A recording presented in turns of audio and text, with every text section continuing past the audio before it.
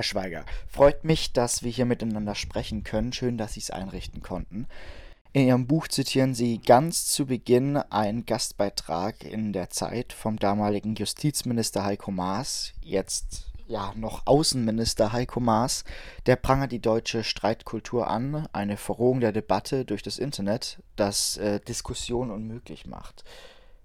Haben die sozialen Medien uns verlernen lassen zu streiten? Wir haben in den sozialen Medien noch nie richtig gestritten aus verschiedenen Gründen. Wenn Menschen im politischen Sinne diskutieren und streiten, dann tun sie das üblicherweise um einen Tisch herum sitzend.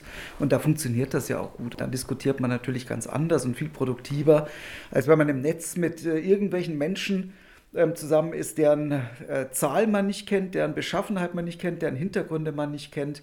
Aber die Frage war ja, inwiefern die Debatten sich verändert haben. Und ich würde einfach mal sagen, Debatten haben sich gar nicht verändert. Es hängt einfach davon ab, unter welchen Bedingungen, unter welchen technischen und sozialen Bedingungen Debatten ablaufen. Und so sind die dann halt sehr unterschiedlich. Wir laufen also keine Gefahr, dass die Debattenkultur im Netz überschwappt auf die Debattenkultur in unserer Realität.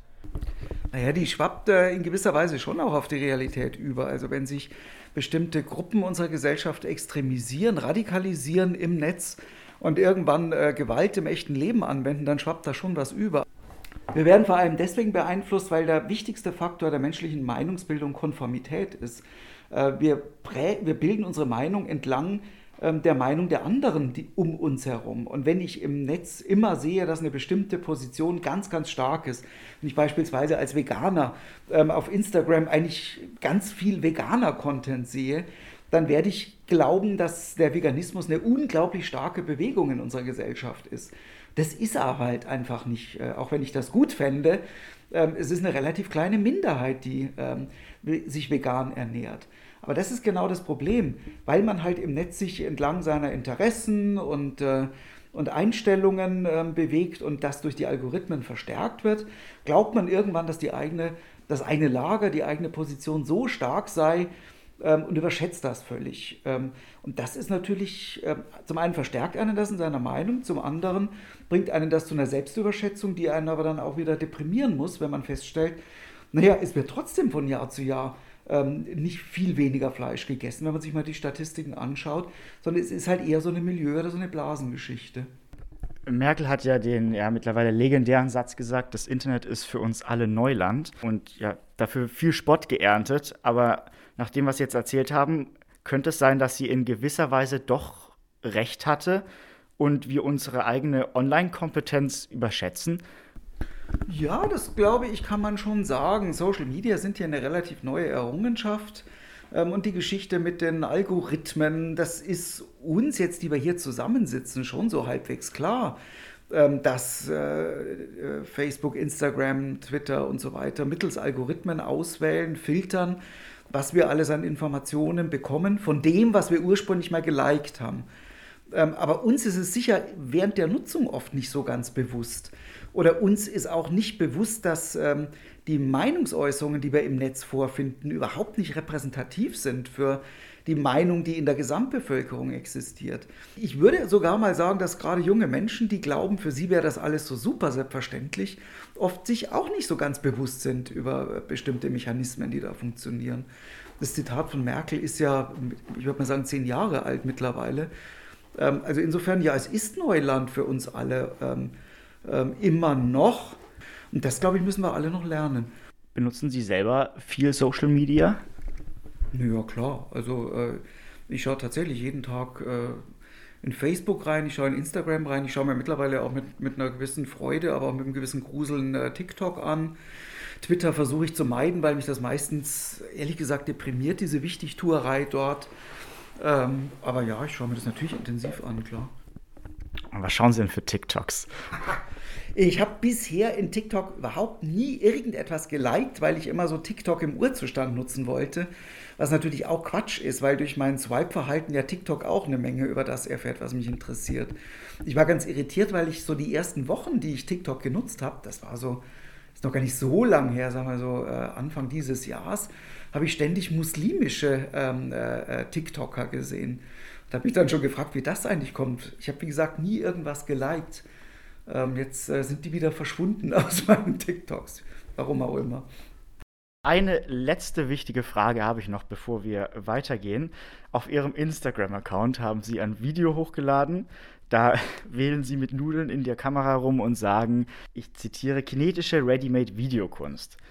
Was hat es damit auf sich? Das habe ich schon wieder vergessen. Damit hat es überhaupt nichts auf sich.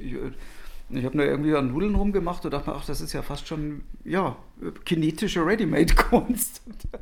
Das ist auf meinem Instagram-Kanal. Ja, Sie haben damit sehr viele Studierenden irritiert. Das erfahre ich jetzt auf dem Wege, endlich mal. Also kein soziales Experiment. Vielleicht hat der ein oder andere Studierende mal nachgeschlagen, was Ready-Made-Kunst ist und kinetische Kunst. Dann hätte ich sogar einen gewissen Bildungsauftrag erfüllt. Sie beschäftigen sich ja nicht nur mit Online-Kommunikation, Sie waren bis vor kurzem auch Studiengangsleiter. Deswegen möchte ich an der Stelle einen Schritt zurückgehen und fragen, was ist für Sie Kommunikationswissenschaft? Was ist für mich Kommunikationswissenschaft? Erstmal, Kommunikationswissenschaft ist, wie der Name sagt, eine Wissenschaft und keine Praxisausbildung für Kommunikationsjobs. Wir Kommunikationswissenschaftler sind sehr breit im Themenfeld, weil eben alles, was irgendwie mit Kommunikation und Medien zu tun hat, bei uns untersucht werden kann. Und wir sind extrem praxis- und anwendungsnah, auch in der Forschung. Also wenn ich jetzt im Master beispielsweise Forschungsprojekte mit Studierenden mache, beziehungsweise Studierende Forschungsprojekte machen, wo sie untersuchen, wie Instagram-Influencer im Zusammenhang mit Nachhaltigkeitskommunikation wirken, dann ist es einfach extrem praxisnah und angewandt. Das finde ich gut. Nun muss sich ja jede wissenschaftliche Disziplin, Sie haben es eben gesagt, Kommunikationswissenschaft ist eine Wissenschaft, irgendwie behaupten können und irgendeine Existenzberechtigung haben. Also warum brauchen wir Kommunikationswissenschaft? Wir brauchen Kommunikationswissenschaft, weil das ganze Feld öffentliche Kommunikation und Medien in unserer Gesellschaft über die Jahre schon immer wichtiger geworden ist und wie wir ja gerade in den letzten Jahren sehen, immer noch wichtiger wird. Man muss sich ja nur die Entwicklung des Faches in den USA anschauen. Das Fach ist dort eins der großen Disziplinen und bei uns in Deutschland wächst es nicht ganz so schnell, aber es wächst auch weiterhin und es ist einfach deswegen wichtig, weil dieses Themenfeld so wichtig ist. Und klar, damit können sich zum Teil auch Psychologen oder Politikwissenschaftler oder Soziologen beschäftigen, aber denen fehlt halt in der Regel die Expertise, die Kompetenz im Feld Kommunikation und Medien. Und das ist etwas, was wir zusammenbringen. Wir bringen zusammen eben tiefe Kompetenz in diesem Themenfeld und methodische Fähigkeiten, um empirisch dazu zu forschen.